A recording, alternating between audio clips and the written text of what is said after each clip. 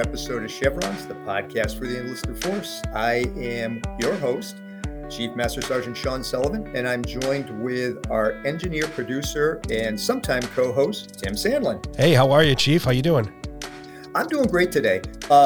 And today we have a guest slash future personality, possibly for our show, and that is going to be A1C Julia Ahaesy. Julia, how are you today? I'm well. How are you doing, sir? I'm doing fantastic. It is the best day ever. For those of you who know me, that is sometimes my catchphrase. I want to get started with just like the most basic question. Tell us a little bit about yourself. What's your story? What brought you to the Air National Guard? And just tell us a little bit of who you are. Sure. So I actually just got back from tech school, so I'm new here at the base. So I went to public affairs tech school. That was 6 months long, and I went right from BMT. So I just joined last year, so I'm pretty new. But this is kind of something I always wanted to do. My parents are in the Masters of National Guard. They always have been since they were like teenagers. So I've always had that example. But something kind of special is that I didn't join right out of high school like you would think a lot of people would growing up in a military family. I was a big theater kid back in the day, so I decided I wanted to go to school for theater, and then quickly changed my mind to public relations, which kind of led me to this job.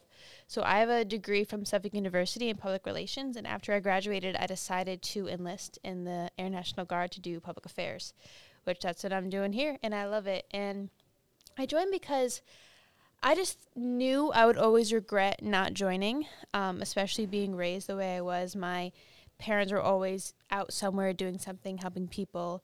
My mom and dad would always come back with something special for me. Like when my mom went to Germany, she'd come back with a little charm bracelet. Or when she went to Djibouti, Africa, she'd come back with a little doll for me that I still have. And she would come back with these tokens and also these stories of the people that she met because she was a public affairs officer back in the day, which I would love to be one day. And she just would have stories of the people that she fought alongside, of the people she would interview and help there, of the leadership that she had, of the people that she was leading. And I think the way that she raised me and just being a public affairs officer, she really fueled this passion inside me I have for storytelling.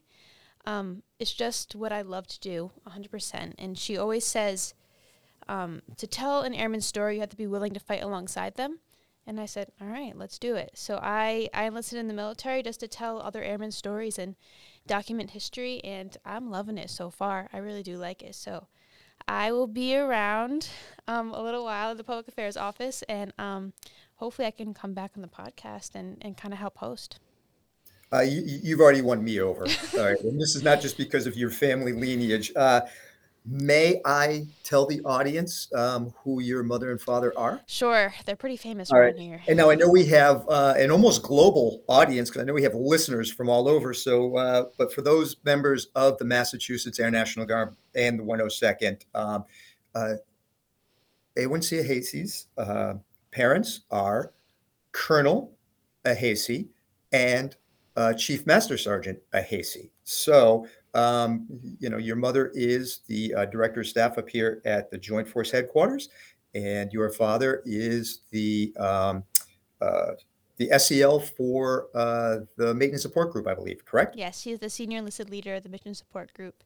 And actually, fun fact, my little sister's in too. So she's a personalist here at the 102nd. So it's a family affair. It is definitely is. So what happened is when your parents heard about that We Are All Recruiters campaign going on, they just went in and they just started grabbing their kids and throwing them in uniform. They took it very seriously. Seriously. It is great to have you on board. I look forward to you being on this podcast with me. I'm This excited. is going to be great. I think we're going to find some really, really great guests. So what else have you done since you've been in? Okay, you're just out of tech school. How has things been going at the wing? What are the things have you been experiencing? So I've only been here for a couple weeks. So I've just kind of been taking videos, meeting people, in processing. We know how that goes. But in tech school, I was there for 6 months and I was training at the Defense Information School. I learned everything from public affairs to photography, videography, journalism. And while I was there, I was actually an airman leader in my detachment. And I also took this course called the Resiliency Training course, where I became a Resiliency Training Assistant. So my commander there taught us 7 different skill sets that we can teach and administer to different airmen, either in a formal setting. So I can give a presentation on a resiliency skill set that you can have in a formal, such as a commander's call or something. And I can just use it in my everyday. So anytime I'm talking to my peers or even leadership, for example, I can help them through these resiliency training skill sets and kind of just help them through their everyday, because this job takes a lot from us and it requires us to be very resilient.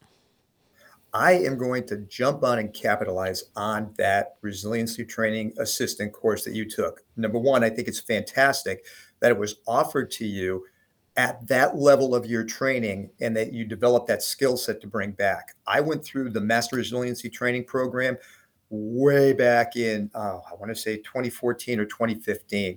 And at that time, the Resilience Training Assistant program was just starting to come online, and we were looking at ways to like really increase bandwidth. And for about 3 years, I was the only one at the wing that was trying to push programs down. And now I know you have Master Sergeant Gibbons is involved in that as a Master Resiliency Trainer. We have you coming on board. So I would imagine that bringing that skill set into the picture and being brand new to the wing is definitely going to be a huge asset, because at no point in my military career have we needed to deal with resiliency issues more than we do now. So I'm sure the curriculum's changed. Tell me about some of the things that that you learned at this new course. Sure. So it's interesting to say that you didn't really focus so much on resiliency your entire career, because my entire Air Force career of almost a year and a half now, there was a very big focus in resiliency. Even in basic training, they have hours of the day blocked out just for resiliency training in Airman Comprehensive Fitness. So basically, the Resiliency Training Assistant course taught by a Master Resiliency Trainer such as yourself, which was my commander at tech school, she talked about the comprehensive fitness model. So as many of our listeners probably know, it's important to stay fit to fight physically, spiritually, and socially. But the resiliency program comes in where you need to be mentally fit to fight and always ready. So the resiliency program is based on this idea that positive emotions are the fuel for resistance. So it's 7 different skill sets that focus on self-care and produce positive emotions for yourself in the way that is best for you. So every single person is different, so it's very personalized to every single person. So the examples of this would be balance your thinking, for example. So it focuses on reactions to certain things. So it's a little exercise that we can do to how to best react to different situations that we're all faced. There's another example was gratitude, how to practice gratitude in your everyday, how to practice mindfulness, physical fitness, value-based goals. It was all these different skill sets that really motivate you in the everyday to do the best that you can and to check in on yourself, because self-care is the first step to resilience. I couldn't agree more. Two things that I want to foot stomp on what you said is, one was attitude. What really brought me into the focus of wanting to be a master resiliency trainer, and through pretty much my entire military and police careers over the last 25, 30 years, even before it was on the forefront like it is now, was always looking at attitude as a force multiplier within yourself and within others. And it dates back to a study I read back in the 80s, where a college professor turned around, he came up with an idea for a study because he wanted to see how group mentality could change an environment. And what they did is they had a fake class. So it wasn't a real college class. They just made up this fake class. And it was taught by actors. And they had an actor come in who was supposed to teach the material in a very inept way, talking in circles, a lot of stutters, disheveled, just the absolute, you think of the worst instructor you ever had, where you've just tried to kind of figure out, what are you trying to get across to me? That was the portrayal. And within the class, I think there were 50 or 60 people that were in the lectures. They planted 3 people. And these 3 people were in different parts of the class. And all they were supposed to do was make friends and then turn around and talk to all their classmates about how great this instructor was, how beneficial it was, how they've gotten the best out of it, even though they're talking to people who are like, are you out of your mind? So over the course, the 3 months of the course, that's all these people did to generate that. And then they had the post-course feedback. And overwhelmingly, they said, you need to retain this professor, keep this course on the docket. This was the best thing I ever had, where the entire time the professor was to do nothing but turn around and sabotage the entire class. That was then repeated a couple of years later, where they had the actor come in and perform the best class ever. The lectures were on point. I mean, it was like watching Winston Churchill in World War II during the Battle of the Bulge. It was tying everybody in. Same 3 people. This is horrible. It sucks. I don't want to be here. This guy doesn't know what he's talking about. Boom, boom. Same eval process. At the end of it, it crushed it.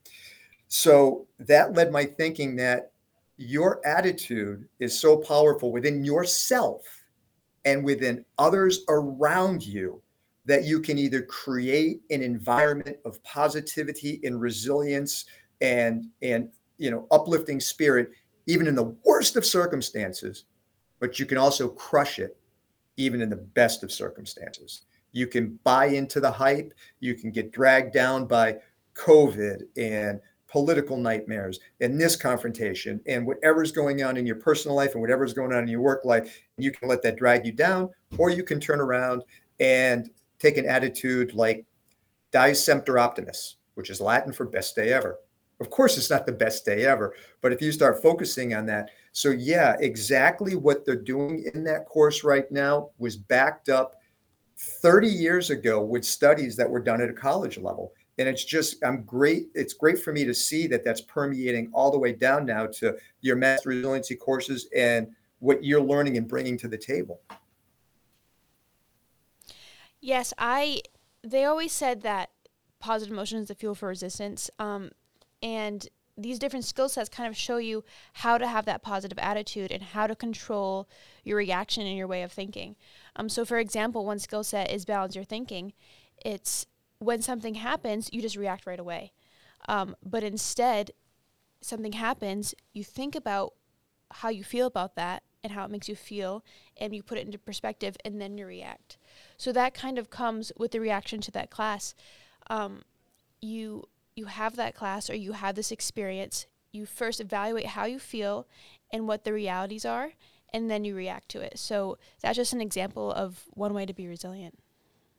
And it's funny, it takes into account, I don't know if you are familiar with the OODA loop, which is observe, orientate, decide, and act. It's something that pilots use, SWAT, we used it in SWAT and all these other operators. And basically, it's how to see something coming at you. You observe, like you're driving down the road, brake lights in front of you, you observe brake lights, you orientate that you have a gap that you have to cover. You decide, I'm going to stomp on the brake, and you act, you stomp on the brake. That's it in its simplest forms. But what happens is that OODA loop is always firing. Everything we do is OODA, OODA, OODA, OODA. And one of the things that happens to people is they get so caught up in reacting. And one of the things they teach pilots is don't get target fixation. Don't turn around and get so wrapped up in the OODA loop that you're going to follow the bad guy all the way into crash into a mountain. Take time to disengage, take a look around, reorientate, redecide, and react. So it's fundamentally something that a lot of the people out there that might be in security forces or in aviation or doing one of these things, they might be thinking, wow, how do I apply that skill? We're already applying it. Every single day we're applying it. So you just take that same skill set and apply it to your emotional well-being and your resilience and your health. And it can rewrite the ship. It can prevent you from smashing into the back of that car or crashing into that mountain. Exactly. And it's that simple. Right. Yeah. An example of that would just be your commute to work every single day. So let's say that you're driving and the person in front of you slams on their brakes, or they pass by you, or they're riding on the back of your car. Your instant reaction is you get angry, you hold the steering wheel a little bit tighter, you might say some choice words, you're angry. But instead, with the balance your thinking skill set, is that happens. Someone passes by you, someone is riding too close behind you. You think about it. What could be the reason they're doing that? Give them the benefit of the doubt. Is this worth my energy? And then you react to it. So that's just a simple example that you could use in your everyday, no matter what job you have in the military, is just balance your thinking, control your reactions, and that just fuels this positive emotion. This fuels resiliency, and it makes you more resilient when those situations happen in any circumstance. I am hearkening to a story that somebody was telling me a few weeks ago. They were driving in the traffic. They were too close to the car in front of them. The person stomped on their brakes, like that whole, hey, I'm going to get you, and then flipped them off. And the person had the opportunity to kind of pass them later. And the person that they were passing went to give them that glaring look like, oh, we're going to fight. And by that time, that the person that had been tailgating was like, oh, yeah, you know what? I can either turn this into a road rage incident or I can, de-escalate it. And as they drove by, they had the window down and they did the old wave, like in the apology, I'm so sorry. And it totally disarmed the person who was looking for the fight. Now you fast forward to the next rest stop up. They both ended up pulling over to the next rest stop up, and the person who initially was angry had pulled up next to him, and they ended up having a conversation together. Hey, I'm sorry too. I was an idiot. No, I was an idiot. And then it just made everything better. So a potentially dangerous situation, because how often do these road rage situations, escalate up? You get angry, you can't cap onto your emotions, you can't even turn around, you won't even recognize your own culpability in an incident and turn around and just say, all right, yeah, I did that, I got to do this to recorrect. None of that. It all goes out the window and it turns into just a harsh emotional event that it didn't need to be. And I just thought that was like a really, I listened to that and I'm like, what a great way of turning around and using resilience instead of capturing anger and turning it and escalating it and turning it into a situation. You just say, oh, I'm going to cut it off and take a minute, deep breath. I'm sorry. Little action. Right. Bang. It changed the total potential outcome from highly negative to really positive. And that's just an example, a simple one that you can relate to anything. It also relates to the workplace, with your relationship with your coworkers, with your relationship with your leaders. If there's stress in those relationships, that affects you in ways that you don't even realize that they do. And it hinders your resilience because there's no positive emotions, there's only negative emotions. So your coworker may say something and your leader might make a decision and you instantly react to it. When you take that time in between to kind of balance your thinking and kind of put it in perspective, like the car example, that could really help you be more resilient and help you in the workplace. So I think there's a lot of workplace stressors that this can relate to. And there are tools, and that's the other thing I like about resiliency in the MRT and the RTA courses. They talk about the 4 pillars of wellness and how to use them. One of the things that I use is personally, and I'll let you get into the 4 pillars, but one of them is the physical. I use a lot of exercise and physical realm to balance off my other pillars when I see them fractioning. And here's one way that an example I like to use, and how it works for me. And user mileage may vary. Everybody needs to find, their own spiritual, their own social, whatever they need to strengthen. But I had a really, really bad day at work back in my cop days. Turned into like a nightmare. I was supposed to be home for dinner. I didn't get home until breakfast the next day. It was just one of those really, really bad days. And my wife had made a nice dinner for me. I didn't make it home. So she made a nice breakfast knowing I was finally coming home. And I come walking in the door and she's standing there to greet me. And I'm like, my OODA loop's not firing. I'm emotionally compressed. I'm angry. I'm frustrated. All those bad emotions. I didn't take the time to level myself. And I come walking in the door and she's like, did you have a bad night? And I immediately, of course I had a freaking bad night.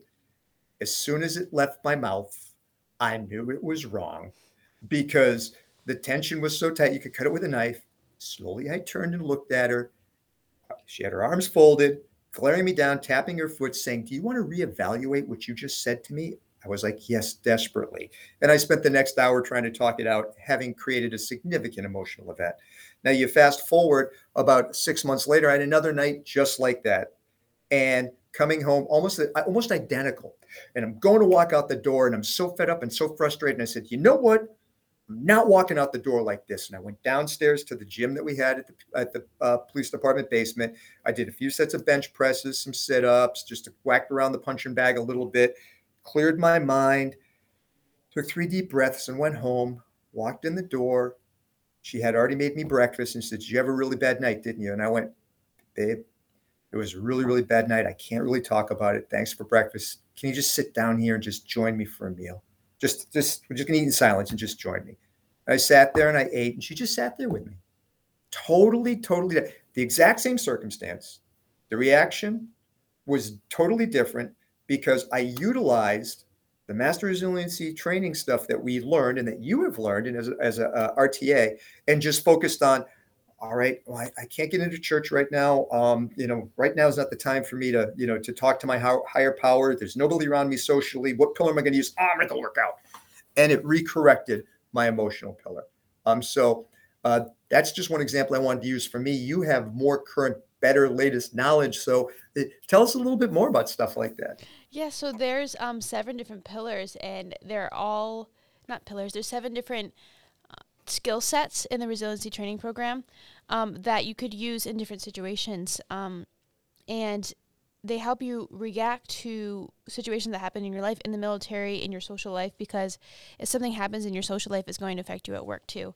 And it's really important that all of our service members are able to practice resilience in their personal life and their work life, because they do affect each other and they do bleed into each other, to make sure that you are fit to fight every single day at work, and that bleeds from home as well. Another example I would say is just gratitude. And that might seem very self-explanatory to a lot of people, but there's a little secret to it. So with gratitude, it's just find the things in your day that are great, because it's very easy to fall into a negative spiral. When 1 or 2 bad things happen, you can't see the good. You go right into that spiral. It's like you have blinders on, and all you could focus on the bad things. You find all the bad things that are happening in your life. And how are you successful at work or in the military or at home when all you can see is the negative? Because positive emotions are the fuel for resilience. So with gratitude, you every day or every week or every month, whatever works for you, because you don't want it to be a chore, because when it's a chore, you're not going to do it. So you find a time that works best for you to find all the great things in life, and you write them down in your phone app, on a notebook, just list it in your head on your commute from home or commute to work, and you find all the things that you are grateful for and why it's meaningful for you, and who contributed to that good. So, for example, at work, you could have a great project that you really, really liked how it came out. So you're grateful that project came out. Why are you grateful for that? I'm grateful because the last 3 projects did not work out for me, and I finally figured out what I needed to do. And I've been working very hard at this, and I feel like I achieved something. So I'm grateful for that. And then who contributed to this? So what other people helped you with the success of this project? My coworker really helped me, and that was very meaningful that they helped me. So I'm very grateful for them, and I'm grateful that I did great with the project. Another example of this could be something simple that you could apply to everything. So the one that my captain used, the master resiliency trainer at tech school, was her car broke down, and she was able to change a tire. So she was grateful for that. Why is she grateful for that? Well, because her father spent time in her childhood teaching her how to change a tire, and she knows that a lot of her friends weren't taught that, so she's grateful for that. And who contributed to this? It would be her father, who taught her how to change that tire. So by asking yourself these questions with all the great things that happen in your life, you're able to be more resilient, because when something bad happens, you could say, well, these 5 things are great that happened in my life, so it's going to be okay. I have some good things in my life too, and it prevents that negative spiral from happening, so you're able to get out of the negative things that happen more easily. Wow. That is so true, because we do tend to get wrapped up in our own misery because it's the easiest thing to do. And you can also use lessons like that to help other people. Like if you observe somebody that's going down that spiral, like they're not firing, and you just recognize it. What are some things you can do to try to, convey that gratitude over to them? So it is tricky because toxic positivity is a thing. So if someone's like, this thing happened in my life and it's terrible, you can say, well, at least it's not as bad as this. You totally just dismiss how they were feeling. They don't feel like they can open up to you anymore. You didn't acknowledge how they're feeling. So if someone said, this bad thing happened to me, and you see them going in a negative spiral, you first recognize it and you acknowledge it, saying, I'm sorry, that's really bad. I can understand why you're upset, or I hear that you're upset. Do you need advice right now, or do you need me just to listen? If they need you just to listen, that's what you have to do, because unsolicited advice is not going to help anyone. They're not going to listen, and it'll prevent them from coming to you in the future.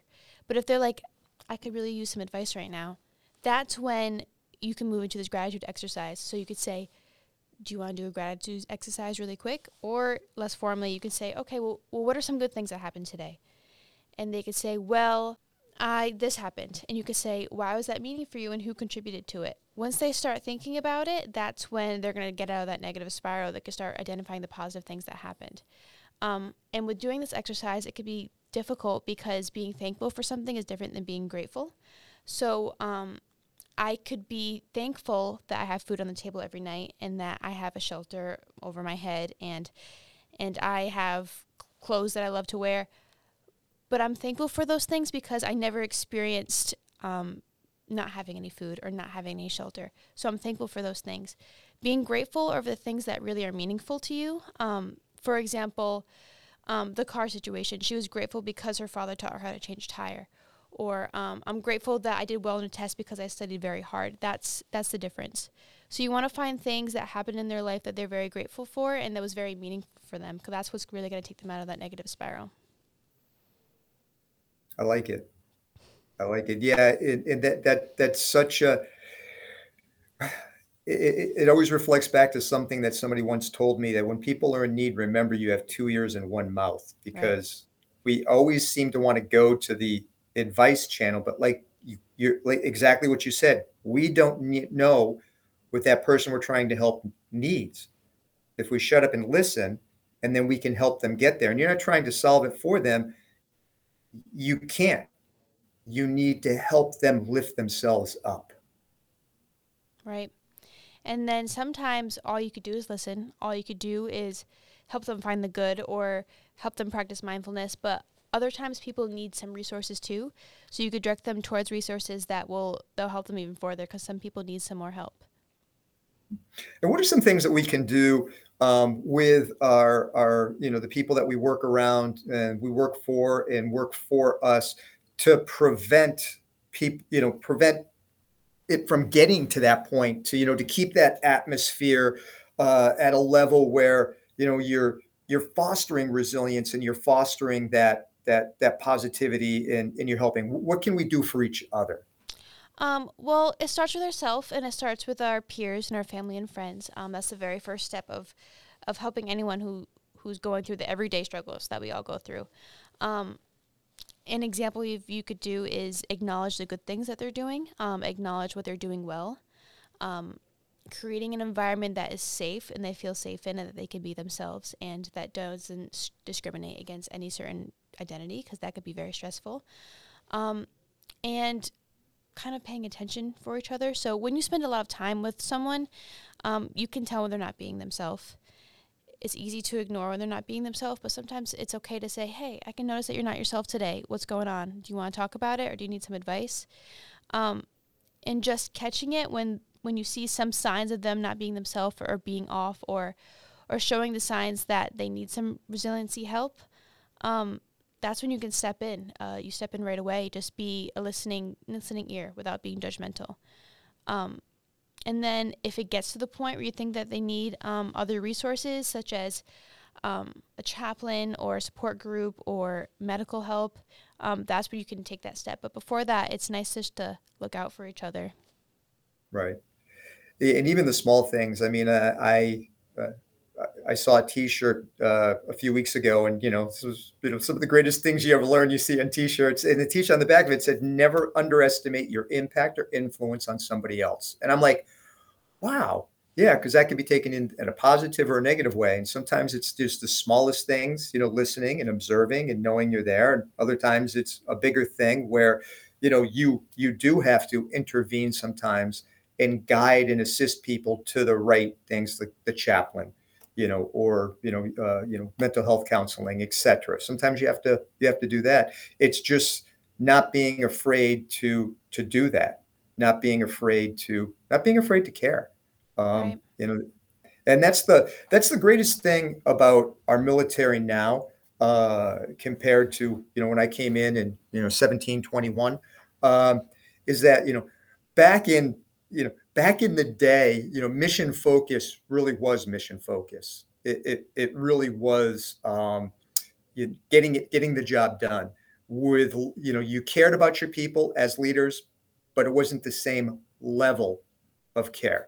Where now we're really trying to shed the boundaries of being afraid to make those connections, because I just always thought that it was kind of a contradiction in terms. I'm surrounded by a bunch of people that are willing to rush a hill with a machine gun, shooting at them, and they have that kind of bravery. But when they're standing next to somebody that they consider a friend, they're afraid to ask the question of, "How are you doing? What can I do to?" Sometimes those questions, those interpersonal questions, are harder to have the intestinal fortitude and courage to reach out for people on than it is to charge a machine gun nest. It's just weird, but it's so cool to see that we have programs that they're providing to our young airmen like yourself at that level. You're bringing back all this expertise. You're educating me. I went through the Master Resiliency Training course. We're going to talk about 4 pillars. We got like what, 7 now? This is great. 7 skill sets, yes. Wow. They just Yeah. really told us the importance of taking care of each other. They did this in basic training. They did this from the very first day. And that followed through tech school, and I can see it now. The importance of getting to know the people that you work with so you can see when they're not themselves. Because while it's as important to know how to charge a weapon, it's also as important to make sure that the people next to you are okay. Because when they're not okay, then they can't complete the mission. When they're not resilient, then they're not going to complete the mission the way that they should. Because you need strong service members physically, socially, mentally, and spiritually to be able to be the best airman that they could be and complete the mission. Because when you're not strong, you just can't do it. So it's important to have each other's back. My mom always says, get their six. And just, they really focus on being a good wingman, which I'm sure everyone has heard, but just paying attention, asking the questions, being genuine when you're asking. Don't. And then another thing, too, another pillar, which I think would be interesting to mention is celebrate the good news, which I'm sure you know about. Oh, yeah. So while everyone has bad days and have plenty of things to complain about, they also have good things. They have good news that they want to share. So to be able to celebrate that with them will fuel these positive emotions that even make them more resilient. That's something that they could be grateful for. So if someone spreads good news, you don't want to be distracted. You don't want to be on your phone or not paying attention or not really genuinely listen. You don't want to steal it. You don't want to one-up them. Something great happened. Oh, well, this happened to me, and this is even better. And you don't want to dismiss them. You don't want to point out the things that are wrong or could happen when they share good news. So being able to celebrate that news with them and listen to them and make them feel even more excited, they're going to want to share more good news with you. And when you're sharing good news around the office, it's so much positive emotion in one space. And it really does fuel that resilience of being able to come into work and being happy and being motivated to work. Yeah, that's that whole happy motivation thing. There's something I've heard over and over the last few years, and that is that people don't leave organizations; they leave other people. And people don't join organizations. If a sought after organization, they're not joining it because of a mission set or a logo or a patch or a cool camouflage or a T-shirt or a coffee mug. They're gravitating towards something that has that positive environment, that has that vibe, that they know they're going to be able to go into and feel good there. Because your job satisfaction comes down to to, are you trusted? Are you empowered? Do they are you appreciated? Are you valued as a person, not as a product? Is it better to have 100 F-35s with one pilot and one mechanic, or 10 F-35s with 10 strong, resilient pilots and 100 great mechanics? I mean, what's the greater force multiplier? Right. It's us, and we need to watch out after us. So this is good stuff. I could probably spend the next 2 hours just talking to you about nothing but resilience and master resiliency. This is great, especially now. As I said, we're at a day at a date and time where progress is great, but just the environment. We're coming out of COVID. We're and we just have so many stressors going on. And I wanted to go back to the audience because if you're listening and you were in Guard, Reserve, or active duty Air Force in 2018, we had a thing called the Resiliency Tactical Pause, where General Goldfein, who was Chief of Staff of the Air Force at the time, turned around and said, everybody's taken a day. And they gave us a few deliverables, but for the most part, you could tailor it for yourself. And a big part of it harnessed around small group discussions. So we had some blocks of resiliency that you had to train, but it was breaking everything down to the smallest unit and having open dialogue and talking about feelings and talking about where you were and having that fellowship and sharing with your fellow airmen. And we did that at the 102nd. And it was, Tim, I know you were around at the time. You have to admit, at that point, we were at a resiliency high. Correct me if I'm wrong, because of all that small group interaction and connection. Oh, absolutely. That and the hyper focus on it by the very top of the Air Force. It So, was it was a game changer, and we had all this tightness. And then a little thing called COVID cropped up, and we didn't drill together for what, 8 months, Tim? at least 8 months, and for the full time staff, we were teleworking for the Oh, better part of 4 or 5 months. and it crushed it. It crushed it. So I bring that up thinking about these conversations that we just had, and we now have our new airmen coming in that have had the RTA training, and we've had our old supervisors and airmen and people that are listening to the podcast right now that went through that resilience tactical pause. And I'm sure our wing was not unique. I'm sure a lot of wings experienced the same thing. And I think now is the time that we reach into that tool bag. I mean, I'm not saying that, go and solicit your commanders for another, resilience tactical pause day down. No, we don't need a day and we don't need an event. What we need to do is think about it as a way of life, as a way of doing business, and go back and hearken on those things that we did in 2018, and to lean on our new young airmen, our superstars like yourself that are coming out with this knowledge and listening and practicing and bring it back around and taking care of each other. I just think that might be uh, an essential deliverable for us all. Well, in a world of endless computer based trainings and taskers, this is not that. This should be incorporated into our daily lives. It should be a part of us, not something that we're checking a box next to and say, oh, are we resilient today? It should be something that comes natural. And the only way it's going to come natural is if we exercise the skill set. Exactly. Making it a way of life.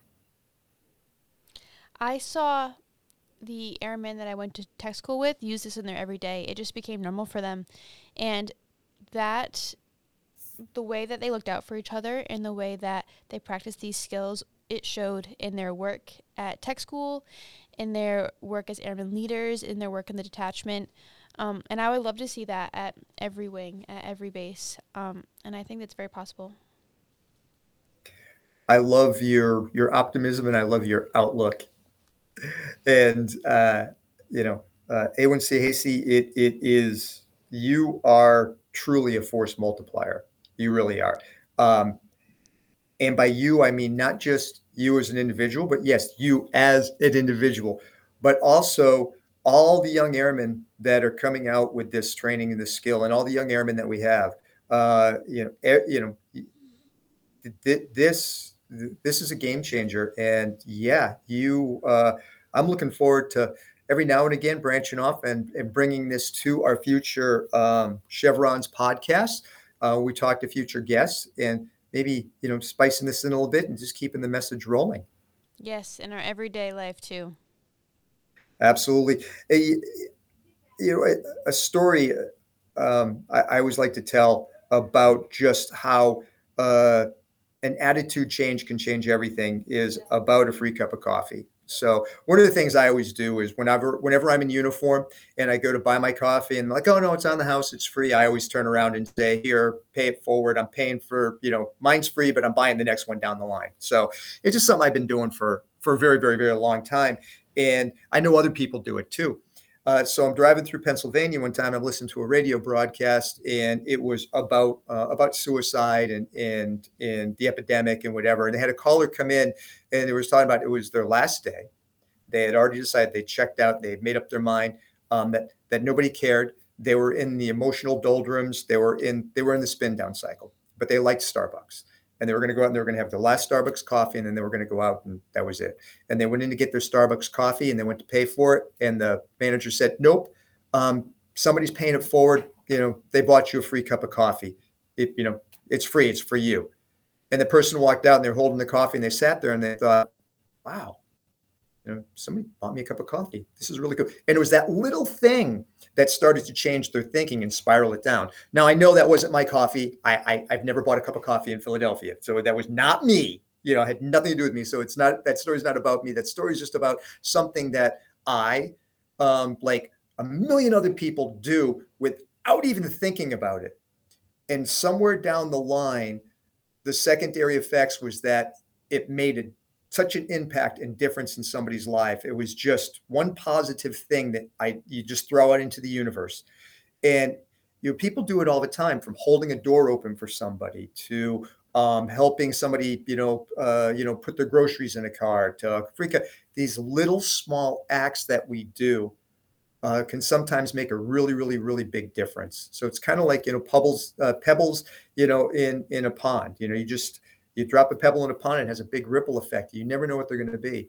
And I kind of take a lot of what you were presenting with the RTA stuff is just being cognizant of that within your own self and with others. And just these little things can pay the biggest dividends, just like free cup of coffee or hey, how are you doing this morning? Right. Contributing to those positive emotions, and at the end of the day, just showing that you care. That's a big thing that I think that everyone does, but we can even pay more attention to. Absolutely. I appreciate you. Thank you, sir. I realize we have been going for a while. I do want to wrap it up with one question for you. Give us a Julia Ahaesy fun fact. What is something that you want to share with us that nobody knows about you? That's just a fun fact. You collect goats. I don't know. Something fun.